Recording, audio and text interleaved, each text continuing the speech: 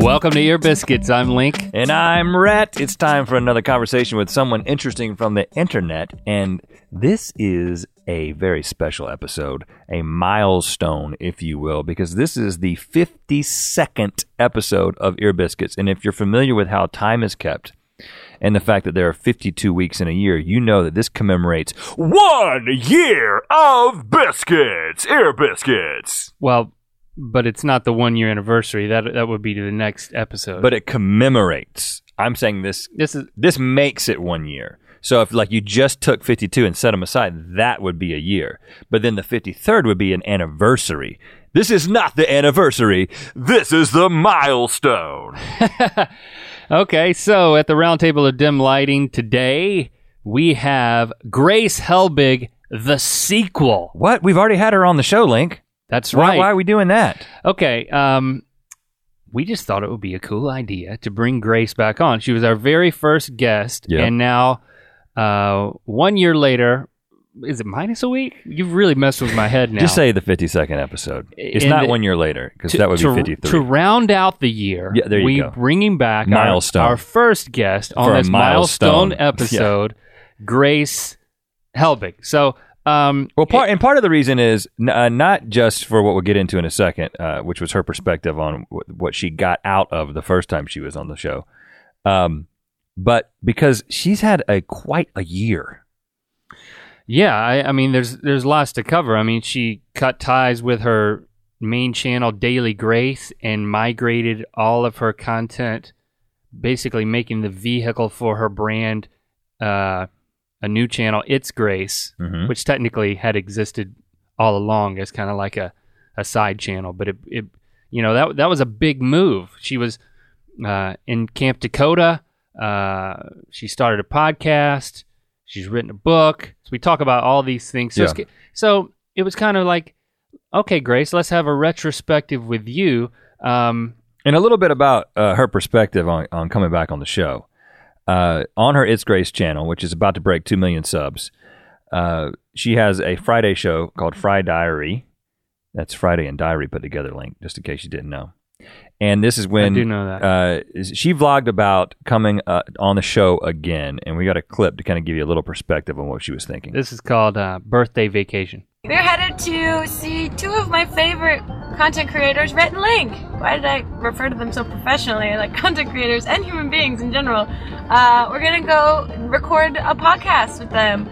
I don't know if you guys know this, but I got to be their very first guest on their very first podcast last year, and so we're doing a follow-up episode of what's happened this past year, which will be interesting, and also puts me a little on guard because I think I got lucky being the first guest on their podcast because they weren't totally sure what it was yet, and it has since developed into this really amazing podcast that ends up getting like pretty deep and in conversation with people.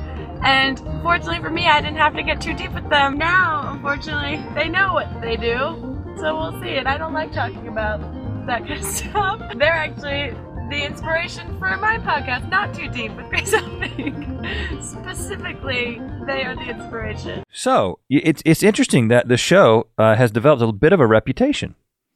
Yeah, did we succeed at taking Grace to a place of deep conversation? You be the judge. I am glad that, hey, maybe this is a forum for people to talk about things that they otherwise wouldn't, and to go a little deeper, to get that side of things. I think that was the design of the show when we first had Grace on. We were just getting our sea legs, so to speak. So yeah, I didn't want her to be nervous coming back on the show. Here's a little preview of what we talked to her about. We talked about her personal and public life balance, including how she manages her dating relationships in the public eye. Details about her new TV pilot for E! And a potential next movie. Here it is. Us with Grace, the sequel.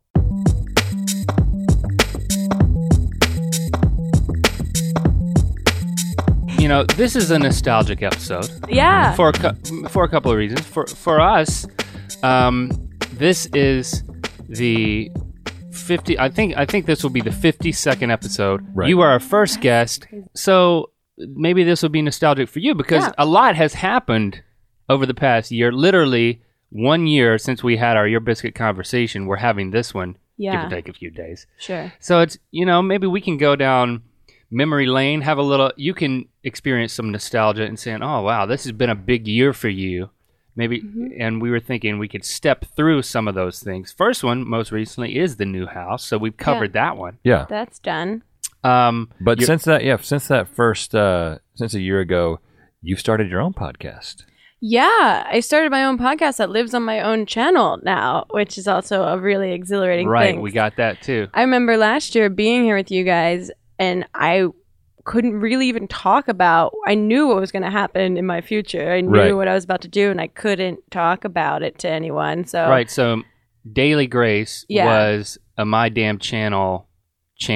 Yeah, it was an idea that was developed with My Damn Channel back in 2008, and I was paid as an independent contractor, basically like a hired actress, if you will, a hired actress playing myself in a production that they owned the rights to, and they owned all the content. So it was a really bizarre 5 years, I think. Yeah, 5 years. Yeah. The last 3 were on YouTube. Yeah, the first 2 were only on madamchannel.com, and then it got moved over to YouTube. And that was a really weird experience of, one, learning what YouTube was while participating in the community, and like meeting content creators and finding out that my situation was so different than everyone else because I had no idea. And then being like, oh, how do I change this? This is not... I felt kind of like... It seems extreme, but I felt kind of like a fraud every time I went to like VidCon or a playlist, that it felt like no one really knows that I'm owned by a corporation, that I feel like this like human meat puppet that is promoting this company. Because that was the feeling. I'm owned, even though it was a channel, but the channel was so inextricably tied to you as a person, Daily Grace, that you felt like you were owned personally. Yeah, it felt a lot of like the milestones on that channel weren't, I didn't really feel them, because a lot of, when you want to get viewers and you want to get subscribers, you want to get view counts, because that essentially means more money for you. And for me, that was never a thing. I was getting paid a salary, so I could have a viral video every single video that went up, and nothing in my life would really change other than like, building a stronger, better fan base, which ultimately became like, in a way it was great because I didn't have to think about any of the financial stuff with YouTube at all. I could solely focus on, I want to cultivate a community of really great people. How do I do that? And I want to create content that I think is really great. So let's only focus on those things, because those are the only things you have control over right now. But then at the same time, it was like, it's really frustrating when something did really well and you don't necessarily get the benefit of that. And also just not being able to talk about it with anyone. But as I slowly started talking more with people like Hannah and other content creators in the space, and the Fine Brothers, I found out the way that I was hoping I could move forward with it. But we were talking, and it was almost October, again, a year ago. You already knew, but you ended up launching It's Grace in January. Wasn't there a process to be like, hey, let's work this out. Let's restructure this thing. There was a whole process of that. And technically, I didn't know until December that I was walking away from a channel. And you were trying to restructure it then? Yeah, there were negotiations happening all the way up until December. And the leverage I had on the negotiations was that I wasn't afraid to walk away from it and to start a brand new channel, and just with the hope that the community that's built is strong enough and loyal enough that they'll understand and come over. Because I hate talking business talk, and especially trying to explain business to an audience of 2 million people is really not totally necessary either. And so I knew that My Damn Channel owned Daily Grace, but they didn't own Grace Helbig. So you're just hoping that your personality and the intimacy that you've built based on yourself is enough that carries over. So were they calling your bluff? I can't believe that they would just they would allow it to get to they would force you to walk away. I mean, that seems stupid. It's yeah. It's, so they called your bluff. They didn't think you would do it. No. I think that to be honest, there were a lot of negotiations happening with outside of me, with my agent and manager, and with My Damn Channel. So I don't know exactly what the conversations were. I knew like the things I was hoping to get out of the conversations, and that would be relayed back to me. And I hate confrontation on any front, so I didn't want to be a part of those conversations. So they to be honest, I don't know what they were wanting, or what their trajectory was, or what else they had going on that maybe was influencing what they wanted to do. I don't know. I mean, we split really amicably. We wish each other well, and I'm not totally sure what they're doing now, but hopefully it's something cool. But you said that you weren't afraid to walk away and start your channel anew, but you had to have been a little afraid. Oh, terrified. Yeah. I mean, in negotiations you were afraid, terms, but not too afraid to not do it. Yeah, I wasn't afraid, but I was terrified. Yeah, of course. So, yeah, because you never know. I mean, that's the thing with YouTube in general, is you could wake up tomorrow morning and there's a whole audience of people that are like, we don't think you're interesting anymore, unsubscribe. And then it's like, oh, what? Okay. Well, let's talk about the dynamics of that, because, this is, in one sense, it kind of defined your year starting the new channel. Did you, I think there's some things that on the surface that anybody can see, right? It's like, okay, well, you're not saying you've been hazed, you're saying you've been praised. Yeah. You're not saying new views, or you're saying new person alert.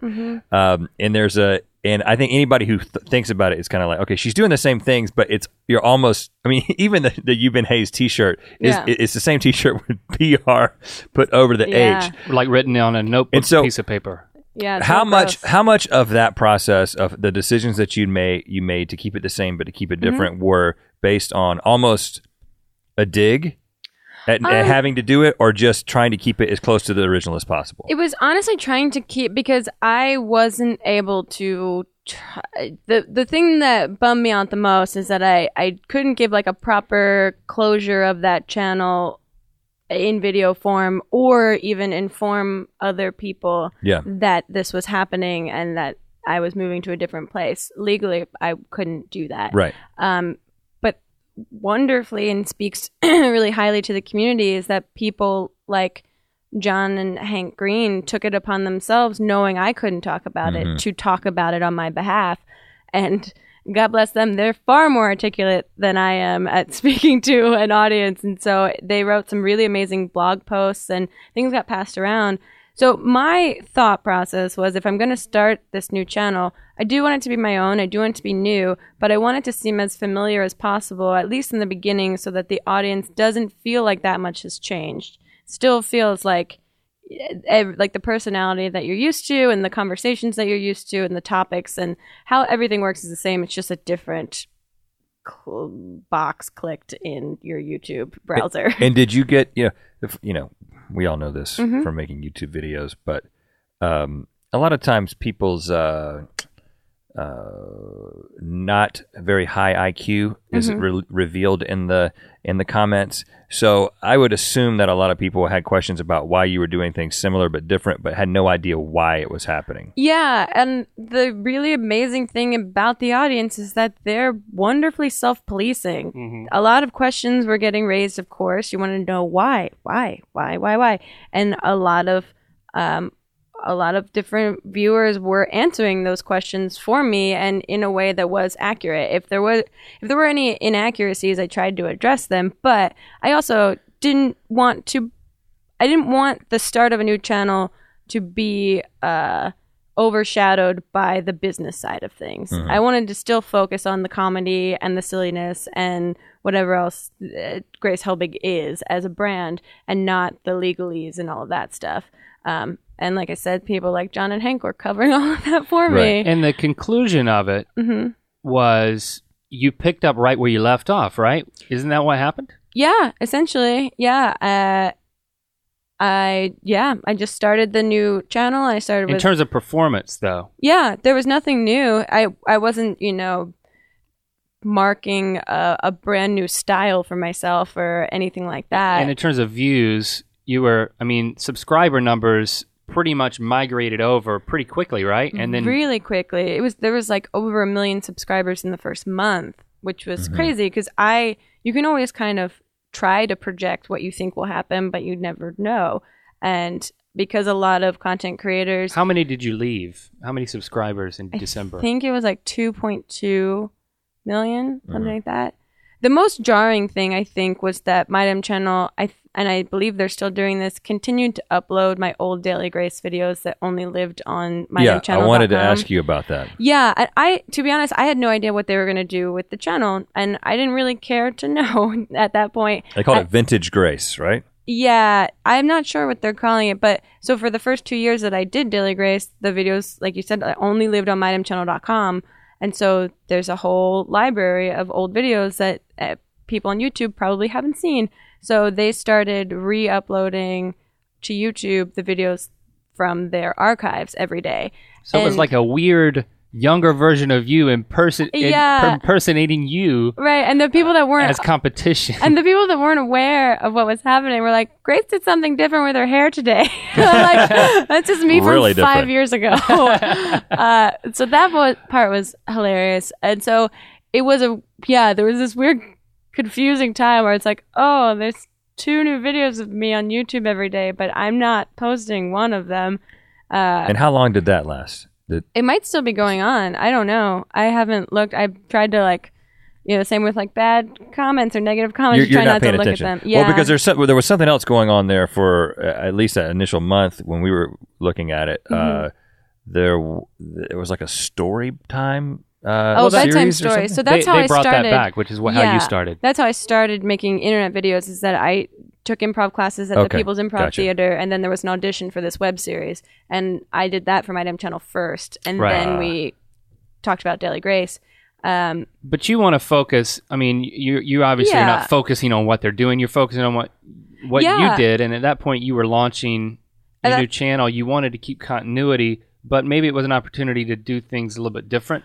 Yeah, I think I feel like now this part, because the new channel has gone through a lot of, like, for me creatively, a lot of peaks and valleys, and especially because my schedule this year has gotten really intense, and so I've recently downsized to 3 videos a week because mentally and physically I wasn't creating the quality of content I wanted to create by doing 5 videos a week anymore, and launching things like the podcast.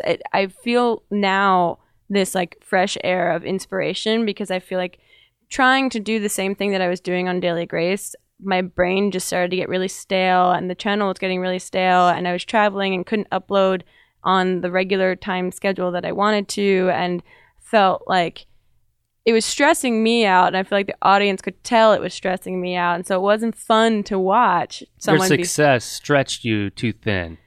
Yeah, the projects that I had started taking on and working with, and also my brain creativity had a lull for a second in time. I just wasn't inspired by things. I think I was doing a lot more creative stuff that was kind of, using those juices in different areas. So I felt really dry when I came to sit down at the end of the day and make a YouTube video. And then I also felt like I was just kind of recycling the same content repackaged over and over. So right now I'm actually feeling a big inspiration of wanting to evolve a little bit and change, not necessarily change the style, but just refresh a couple things and like really look at it and make choices, which I didn't really do when I started It's Grace. I was dedicated to keeping it consistent so that the audience would not feel the change as much. And with that, I feel like I didn't give myself an opportunity to make it how I wanted to make it, since I have creative control over this now. Right. And now I do feel like I'm getting there. So within the context of 3 videos a week, you're still looking at ways to change. Yeah, I just launched the podcast, which has been a really cool thing to do. And thanks for having us. You guys were great. I love that you guys were you're really great, but because we don't really tell you anything about what you're getting into, I feel like you guys were really on guard for a lot of it and just like waiting for something to happen. Like a lot of cotton balls flying around here in the wings. I don't know what. It was killing me though, just watching someone slap a spoon An of empty cotton spoon. balls into their head. It was killing me. It was really fun. But so the podcast is now taking over the Monday slot. So I feel like I'm getting like scheduling. Like I feel like a television network where it's like I got this new pilot that's taking over Monday nights. Now, was the title? Was that a direct reaction to You guys? like our show? Oh, you are the inspiration for that podcast. And I just said that. You're the inspiration for the opposite of it. Yeah, absolutely. I said that I just said it in my blog on the way here. I was like, I'm going to film this podcast and I'm really nervous because I got off really easily the first time because they didn't know what they were doing. And I've heard nothing but like stories of people being like, I just did Rhett Link's podcast.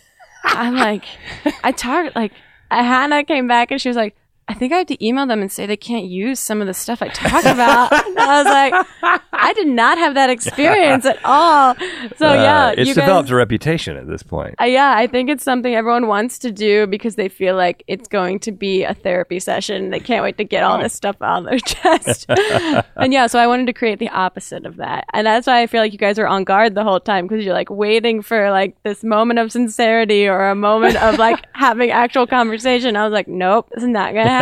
Honestly, I think what you were sensing was, that's not what was going on in my mind. I think it was, I see what's happening here. I got to try to be funny. Yeah, And right. so that was really what was going on was, okay, the setup here is like, every question is out of outer space. Yeah. So because we try really hard to be funny. Like, Right. So, I mean, like- we really put a lot of effort into being funny. every question was So it's- like, I am just really trying to get some answer together. Yeah.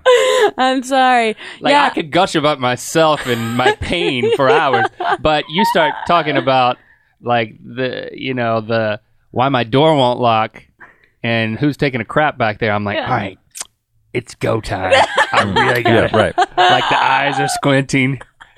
So it was more of that was a performance. I'm glad that performance mode. Well, I apologize for forcing you to be on or feel like you had to be on. No, it was good. It was a great opportunity. It's just you saw it. You saw the gears turning in our. Oh yeah. in Well, our now I heads. think because the other part is that you guys hadn't gotten to see how anything happened on the show at all, and now that like episodes are out, and then when we start shooting with other people, at least they can understand like, oh, this is what it's going to be. Right. But I think you're a gifted comedian and gifted at improv, and I would say if your note for us is, hey, people might be intimidated opening up. I think our note back to you is people might be intimidated sitting across in a seat across from you, and you're going to kill it. And it's like, okay, how am I going to be funny? How am I going to hold my own here against Grace? Note taken. I think that's no, it makes sense. Yeah, a potential guest might be, depending on their chemical makeup, might be more intimidated by your podcast than ours. For sure. And my director Jack Ferry loves leaving people in the dark, and that makes me so anxious as a person that wants to know what I'm getting myself into. Yeah. And it's really interesting because you can see right away who's comfortable with not knowing and who isn't. Like, for instance, Mitchell Davis, whose episode's going up next week, he was just like a pile of uncomfortableness the whole time. Well, and he was fabulous. He was great. Yeah, you guys were there. You shot it after ours, and we sat and watched the whole thing. Yeah. It's also, he's a friend, so he knows I'm not going to do anything that terrible to him. Well, and I don't know if you revealed this in the in the intro that you do for him, but he also didn't hear himself for the first half of the podcast. Oh, I know. In his headphones. In his headphones, and he didn't tell anyone. He thought the headphones were props. I know, and that made me feel so bad. Funny. So I'm on top of you already being anxious about not knowing anything. So if he's talking very loudly during the first half, it's because he cannot hear himself at all. I would have been honored if you would have called it the anti-ear biscuit instead of not too deep. That would have been a little too direct. I am still honored that nose muffins. This forum informed the formation of your podcast, and that you actually had us on it. So super triple fun. honored, triple honored. Super fun. Okay, So, new channel. Yes. Beginning of the year. Check. Right. You made it through that. You even convinced people to take 2 less episodes a week. Yeah. And that seems to be doing okay. Yeah, it's doing okay. Check. You launched your podcast. Yeah. Check. And you were about to launch the movie. Camp Takota was about to be released when we were talking last year this time. In my brain, it doesn't feel like Camp Takota came out this year. It feels like that's so far ago that happened. It's very strange. If it feels like a far-flung memory, maybe that allows you to say, okay, so what's the conclusion? I think from an industry standpoint, a lot of people were saying, what does this mean? We're looking towards, we've certainly heard lots of conversations of... Now what people say is the Camp Takota model. Yeah. Yeah, It is a model now. In less than 12 months, it is the model. Yeah, it's very strange because we're not the first people to have done this. Like, Michael Gallagher did Smiley before we did this, and so... They didn't release it in the same way. Yeah, the distribution, I think, is a little different. And it was... to Michael Goldfine, who was our, an EP with us and who was the one that really championed this idea. I give him so much credit for taking a risk, which is he did Kevin Hart's film before that, which was also a risk and a huge success. And so that's kind of his thing. And he gets the internet and he understands how powerful audiences can be and how loyal they can be. And that fan bases are a really important thing. And so none of us, like when switching to a new channel, knew how the audience was going to take it. But I think what I'm really, really happy about and hope to continue doing in the future is one, work with my friends, which is really always you guys know, it's a great experience. And two is keep the audience with you as the whole process unfolds. Daily Grace that turned into a daily vlog about being on set every day making this film, and so the audience felt like they were making it with us, which I think made it feel more intimate when it came out. It felt like, oh, the project that I've been working on with my internet friends is finally out to watch. Let's all watch it. So keeping them in on the whole process instead of being like, ta-da, here's this thing that you didn't know we were doing for so long. It was really, really cool. And we broke even on our budget in 4 days after the film's release. Crazy. Which means you didn't spend enough money? Yeah, which means we could have put in all those lasers I wanted to put in at the end of it. For us, it just meant one, we're not embarrassed by the film itself. We think it's a great movie. And two, financially, for someone like Michael Goldfine, who put up a lot of the money for this, it wasn't a bad choice. Right. Yeah. And so does that mean you're going to do that again? Hopefully. There's a couple projects that are getting developed right now that we're all really excited about because the process was pretty smooth the first time around. So why not do it again if it's not broke? We meaning the whole team? Yeah, hopefully. We've all gotten really busy, Hannah, Mamrie, and I, over the past year. And so we all want to work together on this next endeavor, whatever it ends up being. It's just now managing more schedules. But yeah, I'm really hopeful that something cool is going to be coming down the pipeline. Mamrie and I have been working on a lot of ideas, and so it's going really well so far. Like writing. Yes. Yeah. We have a couple. This is the thing. I wish that I knew if I could talk about this or couldn't talk about this. Well, I can answer that. Yeah. You can. Well, let me... Nobody here at the round table of dim lighting is stopping you. Yeah, let me text my lawyer. No, we have... Well, you said coming down the pipeline, so it's a surfing movie. It's a surfing movie. Okay. Think Jurassic Park, but with whales. It's going to be really good. No, we have a couple ideas that I am really in love with, and if I wasn't a part... I think that's called SeaWorld, by the way. I know. You don't want to go down that route at this point. Blackfish. Yeah. Blackfish 2. Jurassic Park. Unaffiliated. Blackfish 2. The comedy. God, that'd be so awful. No, we have a couple ideas that if I wasn't part of coming up with them, I would be like really pissed that someone else came up with them because I think they're really good. Oh, that's a good. You've got a good idea, and you're like, oh yeah. Yeah. You're I'd like be mad at Googling to see somebody. if it exists. Yeah, exactly. So I'm hopeful. Okay, so Yeah. what you're just saying Camp Takota 2. Camp Takota 2, the sequel. No, we've all been saying, no, there's not going to be a Camp Takota 2. There will be another project, but not Camp Takota 2. Camp Takota 2 will just be the subtitle. Yeah, exactly. That'll be the log line for the film. How much have you written? Now, Mamrie wrote Camp. Did you we participate in the writing on that one too? So I'm Mamrie- sketchy on who. Sure. So Mamrie had the initial idea. She went to a camp. She was a camp counselor. Yeah. And so she had started this script and had like 30 pages done. And when she met Michael Goldfein, he, had a raging boner for the idea of a camp movie because he also went to camp. And I've never gone to camp, but I understand that it's very nostalgic for people. So they together came up and they fleshed out a full outline. And then we had a writer come on and write the first draft of the film based on their outline. That was pretty, intensive. And then Mamrie went back and kind of rewrote that draft in more of like our voice and gave it, jokes. And So is this one different in that you're co-writing it? no, this one is basically the same process. Mamrie and I have come up with a full outline of this film that's really extensive. It's a long outline. And then hopefully another writer comes in, writes the first thing, and then Mamrie will go through and redo that because she's great at punching things up. She's great at making punch and punching things up. Oh, that's exciting. Yeah, I'm excited. It's like I said, it comes down to a lot of scheduling stuff. Your book Yes. comes out October 21st. Mm-hmm. How long has that been in the works? And how difficult was it to write? It's interesting because people were telling me that I said that to you guys on the podcast last year, that I said I'm hoping that one day I'll write a book.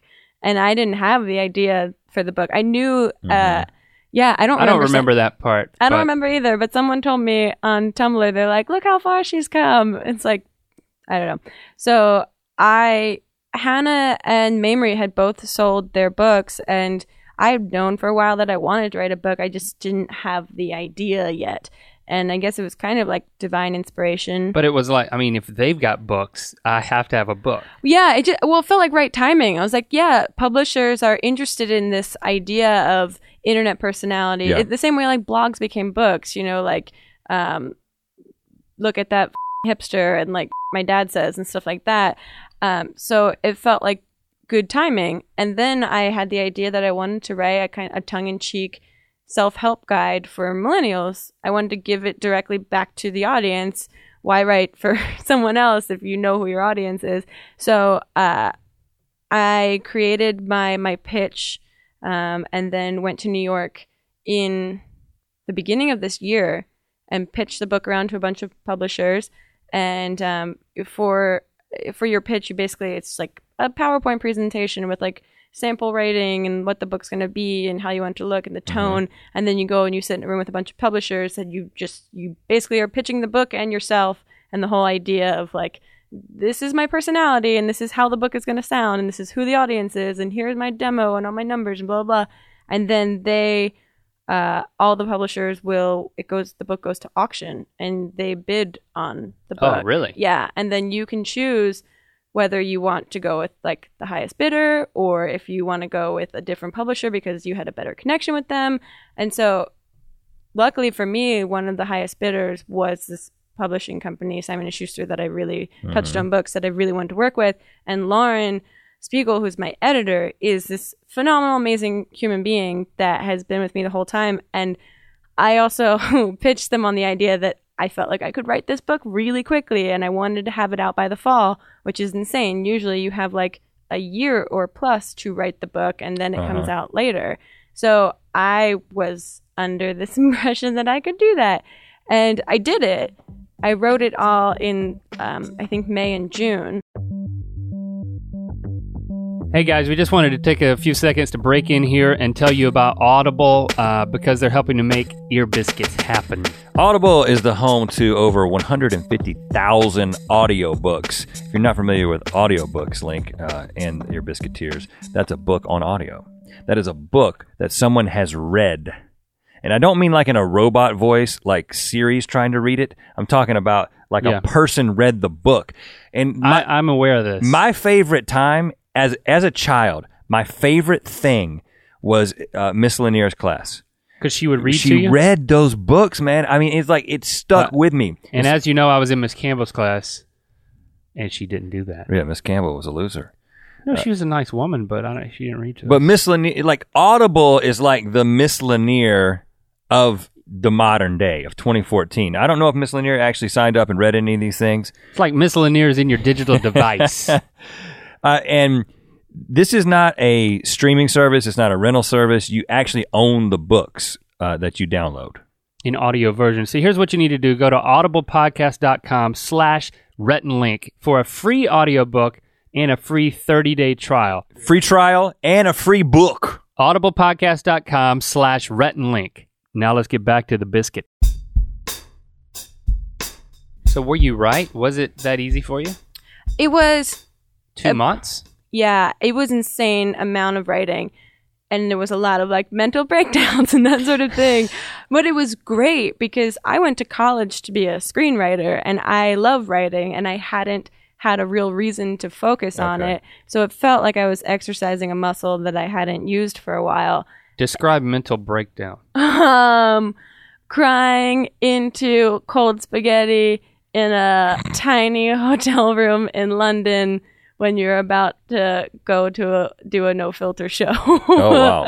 What was... Put on a happy face. Well, what was the moment there was that broke you? There were a few moments where it was overwhelming. We were doing our no-filter shows in the UK, in London and Dublin at the time, and I was trying to do 5 videos a week, and I was trying to finish up writing this book that's 200 plus pages. Huh. And there were like 4 other things that were happening. So it was just like an overwhelming time. Have you ever cried to your audience? Have I ever cried to the audience? Like in a vlog? No, I haven't. I've gotten like emotional. I've gotten like sweet and sincere, but I don't think I've ever cried. So you've almost like cried tears of joy, but never tears of sadness. No, yeah, I never tears of sadness. Well, there's one vlog back in like the early days of my damn channel that didn't live on YouTube that people have found.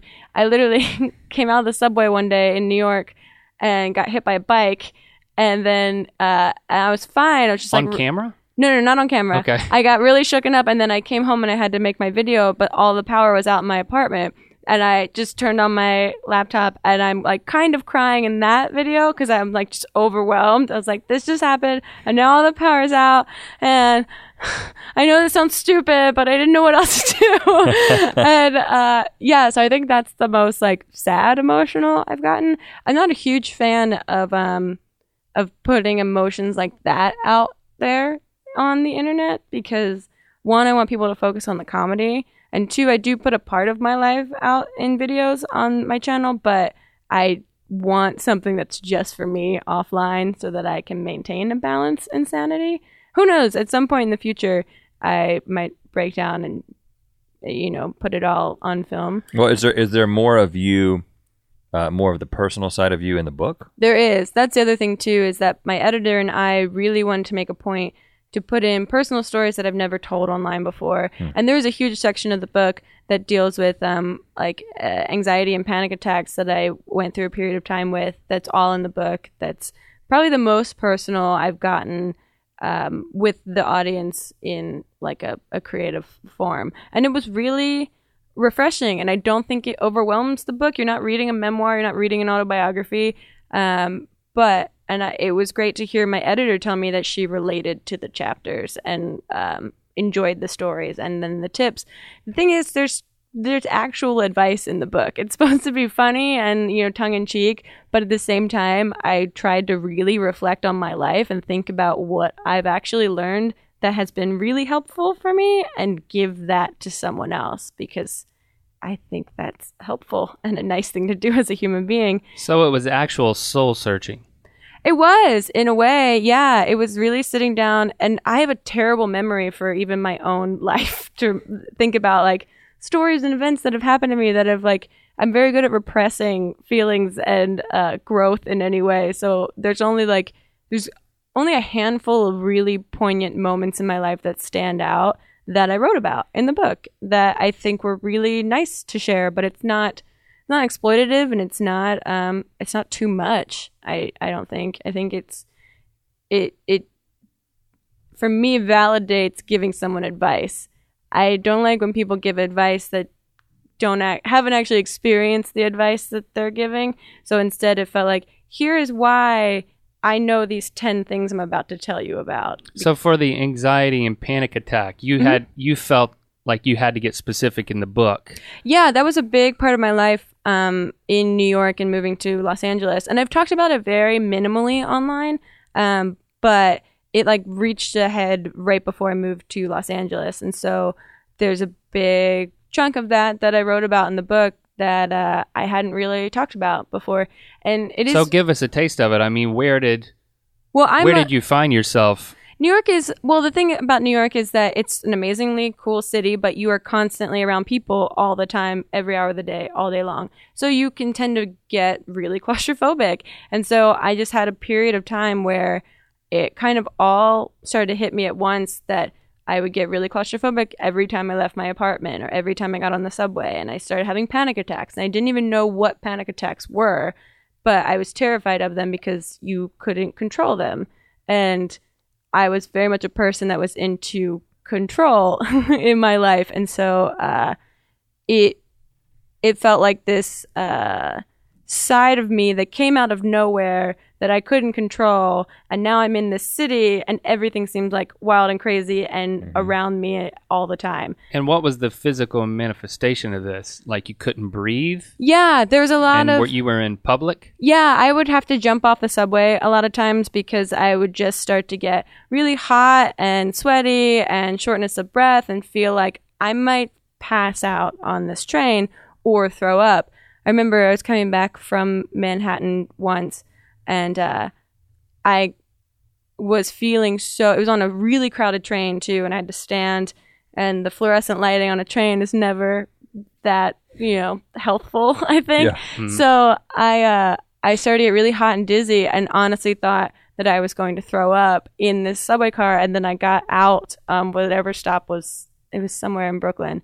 And I just went and I sat in a Dunkin' Donuts, and it was like snowing and cold. And I remember I got out of the subway and like grabbed 2 things of snow and like put them on my face because I felt so hot and like terrible. Look at that crazy woman that just got out of the subway. Yeah, I know. And then I realized, I was like, how can I keep doing this if I can't even like finish a subway ride? Like I need this mode of transportation to continue. How did you get over it? I went to a doctor. And I got into therapy and started talking to a psychiatrist, and things are more under control now. It's not, you don't just like take medicine and then it goes away completely.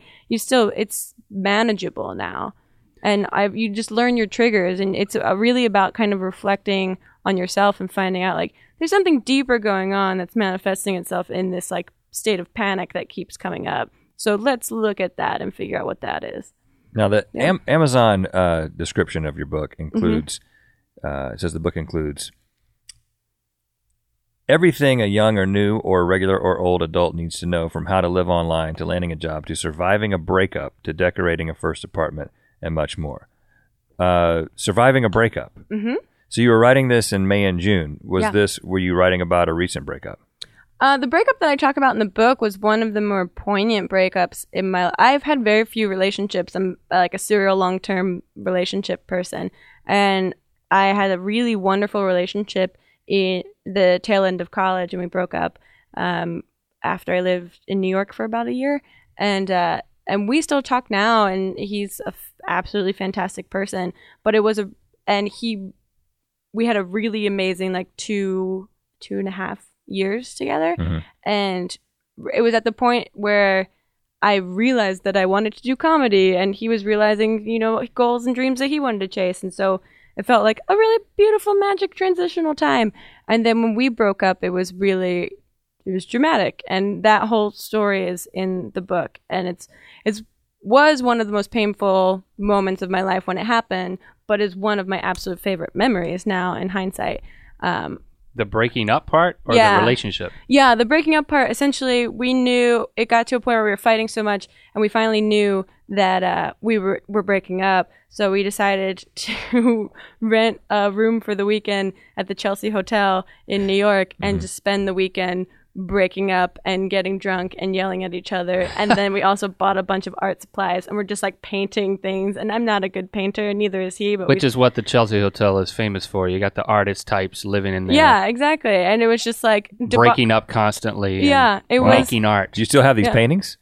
No, but there's a photo online of me just like on the floor painting.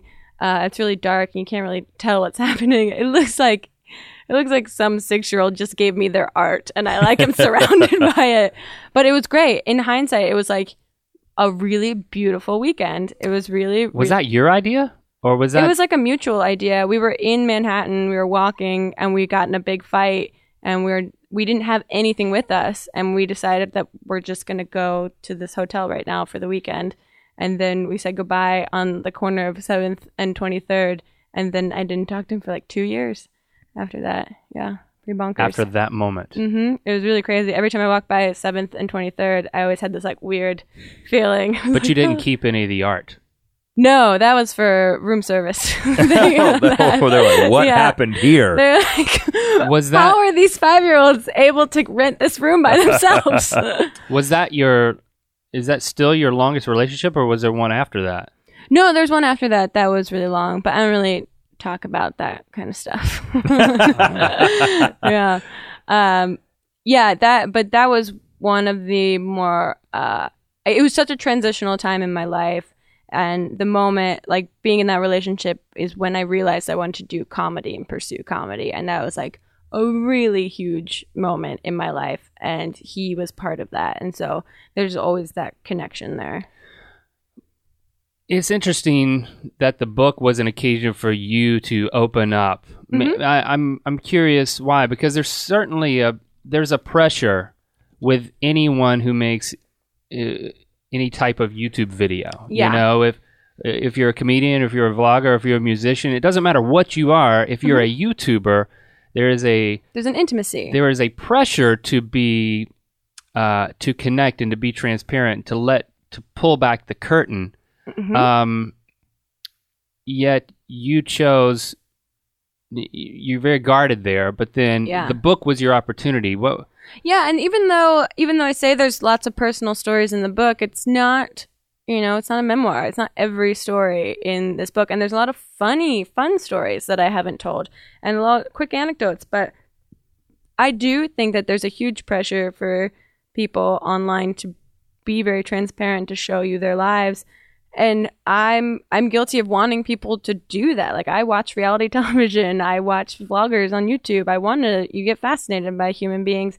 And so, but I've also never been a person that expresses myself that way. And so I have to remind myself that that's not what I want to do. I'll give a portion of my life. Sure. I have Fry Diary every week where I vlog my week and what I'm doing.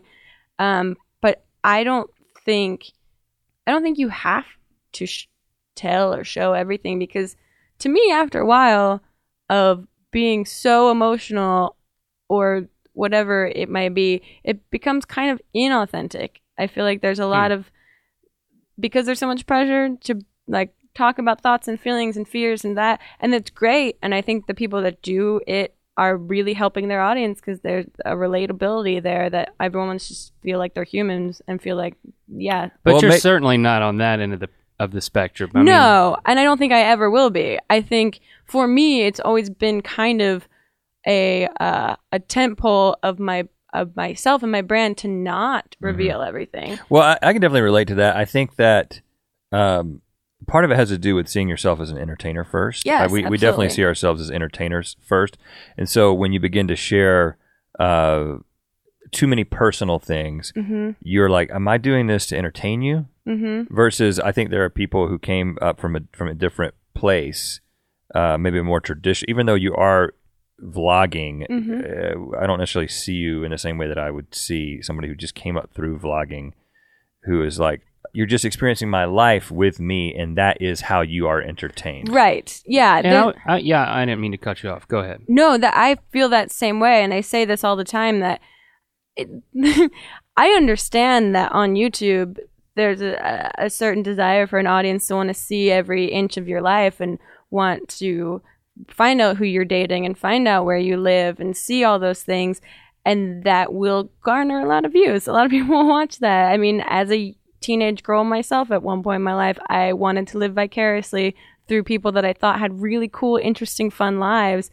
And but my mission, if you want to call it, on YouTube is to be a comedic entertainer. And so that's first and foremost for me 100% of the time. And I have to really balance that for myself because it is so popular and because it is so prevalent online to show part of your life and to document everything. I have to catch myself from going too far into that area because I think it's what the audience only wants to see, and reminding myself that I am my own audience. Like, would I want this for myself? Do I want to put this out there? Like, once it's out there, you can't take it back. So I have to remind myself to like maintain the theory you started with. You're a comedic entertainer.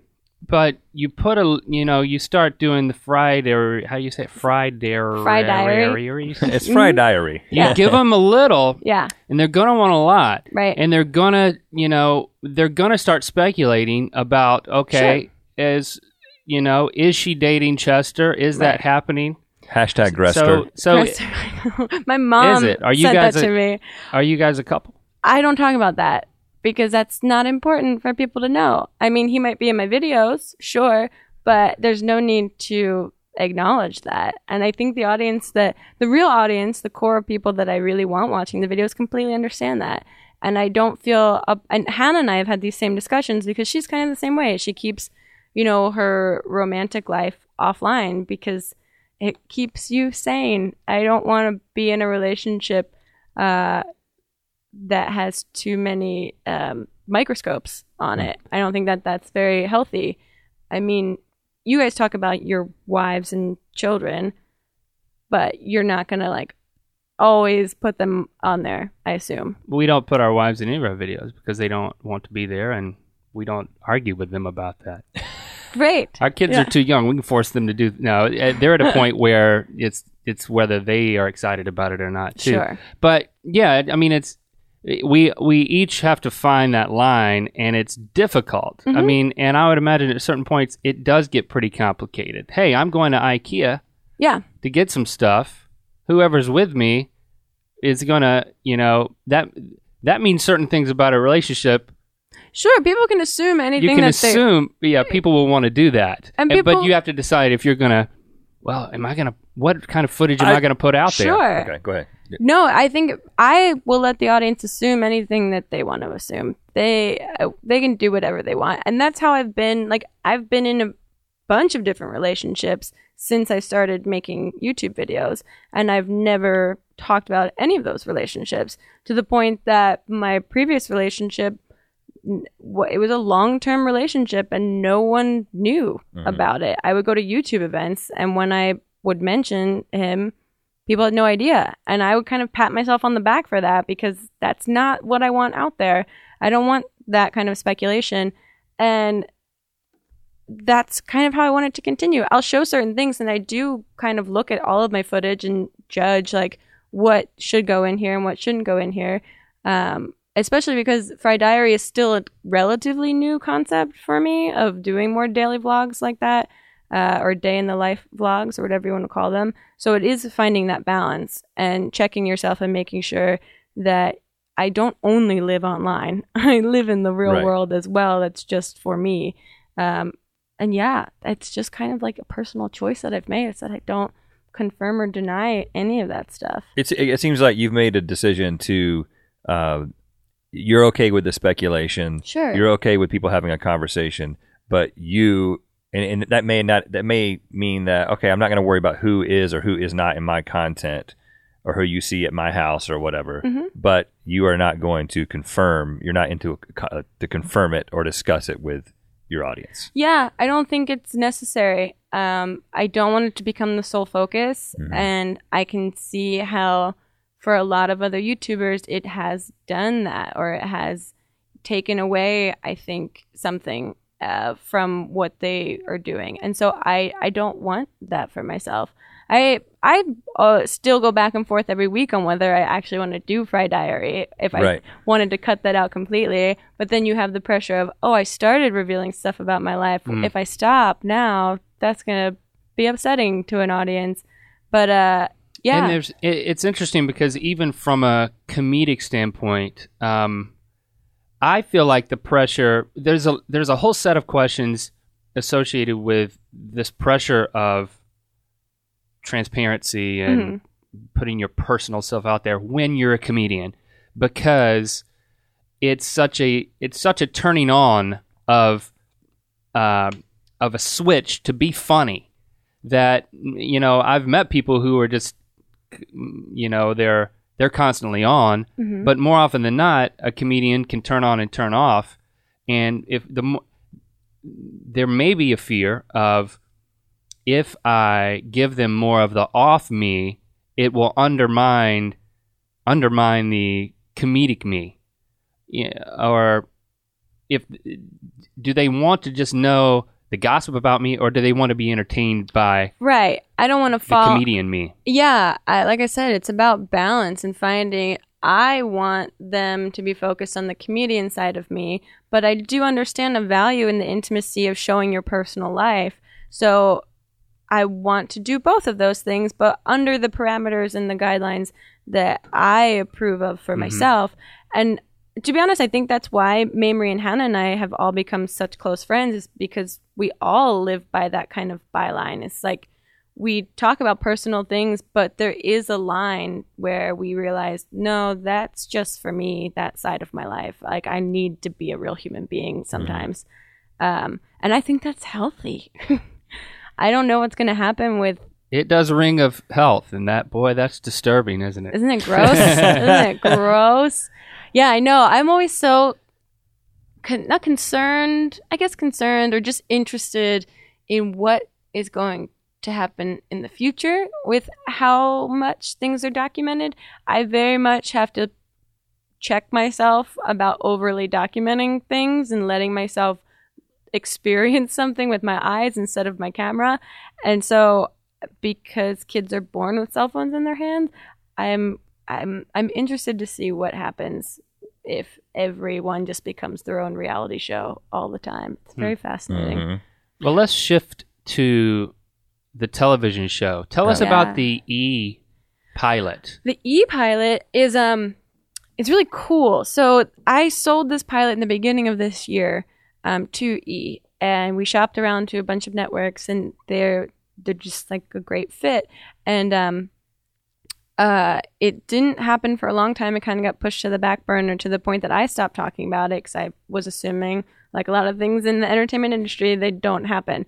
So because Chelsea Handler left, I guess, earlier than they anticipated her leaving, they, put the green light on and like rushed, like, we need a pilot from you. And they have a lot of other late night talk shows in development as means to try and replace the Chelsea slot and maintain that audience. So who knows what's happening? I know that the pilot that I made for them, I'm really proud of, and I'm not embarrassed, because going to like the traditional machine of media is a little scary, because you do lose some creative control because you're collaborating now with a traditional network.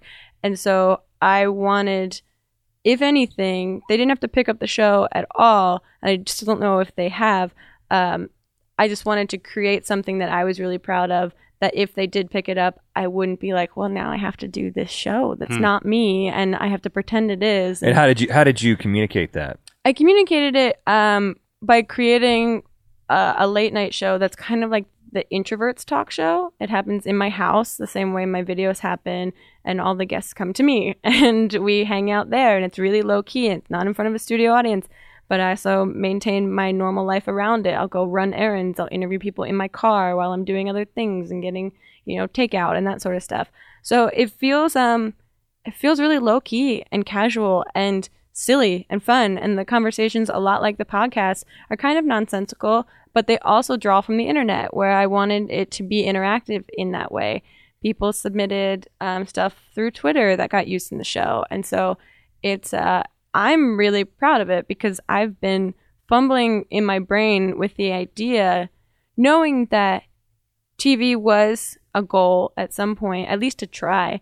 And people like Chris Hardwick and Andy Cohen do a great job of trying to merge the internet into a comedy show. And so I was trying to figure out how to do it, and it became like this convoluted, like overly complicated thing of like, we'll have a live stream during the show and blah, and all this stuff. And so just kind of paring it down and having the voice of the vlog that I have, but making it feel big enough that it should exist on television. And so you actually made the pilot. We made the pilot. We shot the pilot in 3 days. 22 minutes, an hour or 22 minutes? It's a 22-minute pilot. We shot it in 3 days. We shot it in between 2 separate shoots for Hey USA, the travel show that Mamrie and I did. So the great thing about that is that I didn't have time to overanalyze everything that was happening. It was just like, put your head down and go. Can you tell us who was on it, like guests? I think I can. Tom Lennon was on it from Reno 911. Yeah, he's great. He is so great. And we met him. He was on our mythical show. He's great. We interviewed him in his own hot tub. That's pretty amazing. While clothed. That's amazing. Okay, so he's the nicest human being and has a philosophy of work and life that I totally subscribe to. I kept thanking him for taking the time out of his day to come and do this interview, and his response was just, "Why wouldn't I? Why wouldn't I? I had time, so yeah, of course. Why wouldn't I?" Like, he was just really well, like I said, nice. He was on our show. So yeah, he's super nice. Like, he gets like the hustle. He understands that like you're never like too good for anything. Or it was really refreshing and really nice. And he was, of course, hilarious. Was he the only guest? No, EJ Johnson who is like an E personality. He's on Rich Kids of Beverly Hills, this reality show. Okay. And Mamrie's on the show as well. And is that Magic's son? Yeah. Okay, yeah. And he's fantastic. He is this like fabulously rich gay boy that is so sweet and so nice. And I was really intimidated when I found out he was going to be our second guest, because he's fabulous. And I'm picking him up in a rented Priya wearing basically like flannel and cut off jeans. I mean, like, hello. And then telling him that I've never been into a Nordstrom before, and him like almost choking on his own spit. I couldn't believe it. So you had like mic'd up the car, and it happened in the car? Yeah, we did it. I leave my interview with Tom to go pick up Mamrie, and while I'm on the way picking up Mamrie, I pick up EJ, and there's just a bunch of GoPros, and I just talk to him in the car. And Mamrie's like in the back seat. And then Mamrie comes in, and we force him to sit in the back seat. Force him in the back seat. Yeah, I'm like, this is my friend. I don't really know you, so you have to sit in the back. And then we go to Del Taco, and we get tacos, and that was my favorite part, was watching EJ Johnson, who's carrying a purse that costs more than my house, and wearing like this scarf thing, just eating a Del Taco in the back of this car. It was great. So it's a simple show, and it's fun, and it feels. What's it called? Right now it's called Grace Helbig Has a Television Show. Yeah, really cryptic title. And when do you expect, I know you can never expect these things, but when do you hope to hear something? Feedback is really positive. It's out to focus groups right now. Focus groups. I know, which is so Those scary. focus groups. It's just your like, show and your entire future is in the hands of a bunch of strangers 8 to in 12 Wisconsin. people. I know. Yeah, right. It's really, and they have like dials where it's like, I'm interested, turn to the right, turn to the left when you're uninterested in something, which sounds like kind of degrading, but I understand why they do it. So we'll find out. At the end of the day, like I said, I'm really happy with the piece of content that we made, and I don't really have like a bucket list, and I never have had like, here's my 5-year plan. But as I've been doing things in my life, I feel like I'm creating and also crossing off things on my bucket list as they happen. So for me, I'm like, if this doesn't get picked up and I never do a pilot again, at least I did that, and I made one that I'm really happy with. So great job. And what happens if it does get picked up? How does that impact the rest of the Grace Helbig world? I'm not totally sure. I think if it gets picked up, I'll have to evaluate it. I won't stop making YouTube videos. It's just, how do I make content that exists online, and how do I make content for television that are all within the same brand and within the same umbrella, but don't overlap. So you still... Because this would be a daily show, Monday through Friday? Or? I think it would start as a weekly show. Okay. And then depending on how it goes, who knows? Okay. But I think it could be really interesting. And if it did get picked up, it would be reevaluating, or not reevaluating, just evaluating, how does this all work together? Let's figure this out. Well, we've talked about, I think when you really sit back and think about all we've talked about, you've had an incredible year, right? With all the stuff that's started and all the things that you've accomplished. When you think about those things, when you think about the book, you think about the TV show, you think about the podcast and the movie, how does that make you think about the core of what it was in being a YouTube channel, and now it's so much bigger? How does it make you think about the sustained success? How important is the sustained success of that main YouTube channel to you at this point? It's hugely important. And Hannah has this quote that I use all the time now, that I was on a panel with her. I bet you're about to use it again. Yeah, I am. Get ready.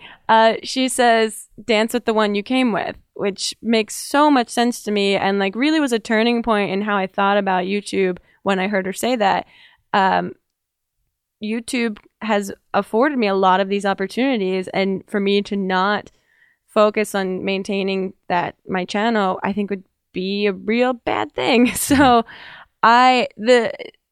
it's interesting doing this podcast because I don't really give myself time to reflect on a lot of things that have happened, especially in the past year, because I'm always of the mindset of like, just work forward momentum, no time to really like look back because that'll slow you down, and then blah, blah, blah. So it's crazy. And the only thing I can hope to continue is making things that I would want to watch if I wasn't me, or want to be a part of if I wasn't me, and to cultivate hopefully an audience of people that are nice, cool, fun, interesting people with a lot of potential. And so far that's been happening. So it's maintaining that. How that happens, not totally sure, but we'll see. Well, I think it is happening. It has happened this year, and absolutely, I think it's going to keep happening. I hope so. Yeah, and we can't wait to see what that is. So, and then a year from now, hopefully you'll be back here talking about it. Yeah, hopefully I'll finally have my line of airplanes that I've wanted to release. And hopefully we'll still be living, or at least one of us. Oh, yeah. And I volunteer to be the one. Okay, well, I didn't know how it works. So that's the deal. You come back in a year, and at least one of us will still be here and it's alive. A promise, unless we die in the same accident. That could happen. I don't want that. We fly this together. took a turn. Yeah, we made it about us, and we made it about us dying. That happens a lot. Yeah, we talk about death, our own death. Yeah. Thanks so much, Grace. You signed the table again. Yeah, okay. Yeah, how does that work? You know what? Yeah, how does that yes, work? you did sign it the first I signed time. it, yeah. Right there. I was just looking at how you can get a lot from someone based on their signature. And my signature is so obnoxious. There's exclamation points after it. I would hate me if I didn't know me just by looking at that. Yeah, I'll just trace my own signature. Well, it says Grace 1, so you should put a Grace 2 somewhere. Oh, perfect. There you go. It's as if I knew that I'd be back.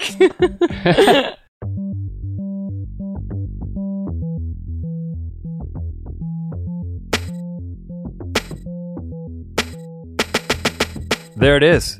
An ear biscuit. Second biscuit with Grace Helbig. I'm really glad that Grace came back on. You know, we're friends, huge fans of hers. I guess I was a little flattered to see in her vlog that she was nervous to be on the show. I guess she told us that too before we started. Oh, wait, what are you guys going to get out of me this time now that you've, figured out what your approach is? Well, on and your I biscuits? do think that we haven't really talked about this. I think the two guys sitting across the table from you, one who's very large and one who is actually larger than average, but people don't realize it because the other guy is so large. I think that might be intimidating, or at least unfair. It's kind of like a the word's not a trial, but what's the word I'm looking for? An inquisition. Inquisition. It's not an inquisition. You don't have to convert. I do think that we kind of got to know more of getting Grace's headspace and kind of understand, her approach in separating her personal life from her her comedic public life. Because she was able to be very open about her philosophy of neither confirming nor denying certain details of her personal life without being open about those specific details. There's a nuance there, but I think it's important because she wasn't just like, I don't talk about that, shut up. Yeah. She was, I don't talk about that, now let me talk about why I don't talk about that. And I got to say, I respect that and appreciate that. Like you acknowledged when we talked to her, there are some things that we don't get into.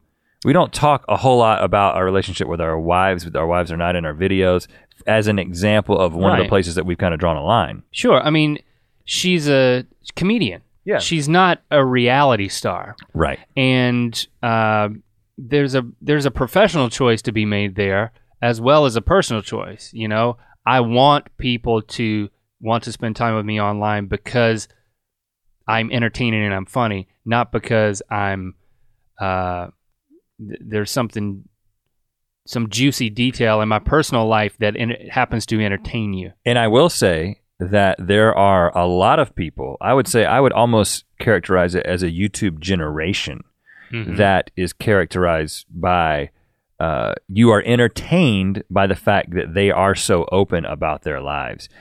I'm not judging that, and I'm not saying it's right or it's wrong. I'm just saying that I personally, and I know you do too, and Grace, much more relate to, I want to entertain you, and I want to give you enough of myself personally so you can connect, but you're not being entertained by the connection exclusively. You're being entertained because, well, I'm thinking about what I'm saying, and I'm trying to make it funny, and I'm trying to make it interesting, you know. And I think that's a distinction, and I think that you can only respect that. Let Grace know what you think of her willingness to go deeper here on Ear Biscuits. Tweet at her, Grace Helbig. That's her name and her Twitter handle. Yeah, that's pretty cool, right? That. And you know what? Look out for the book, October 21st. Right around the corner, October 21st is when the book will be available. I think it's available for pre-order now. Or is that when it becomes available for pre-order? Pre-order now. You can pre-order now, but you can actually buy it then. gracesguidebook.com. So check that out. Grace's Guide, The Art of Pretending to be a Grown-Up. And as always, we appreciate your feedback, your ratings and reviews on iTunes, your comments on SoundCloud. Thanks for letting us insert this biscuit into your ear. We will do it again next week. #EarBiscuits. We'll speak at you.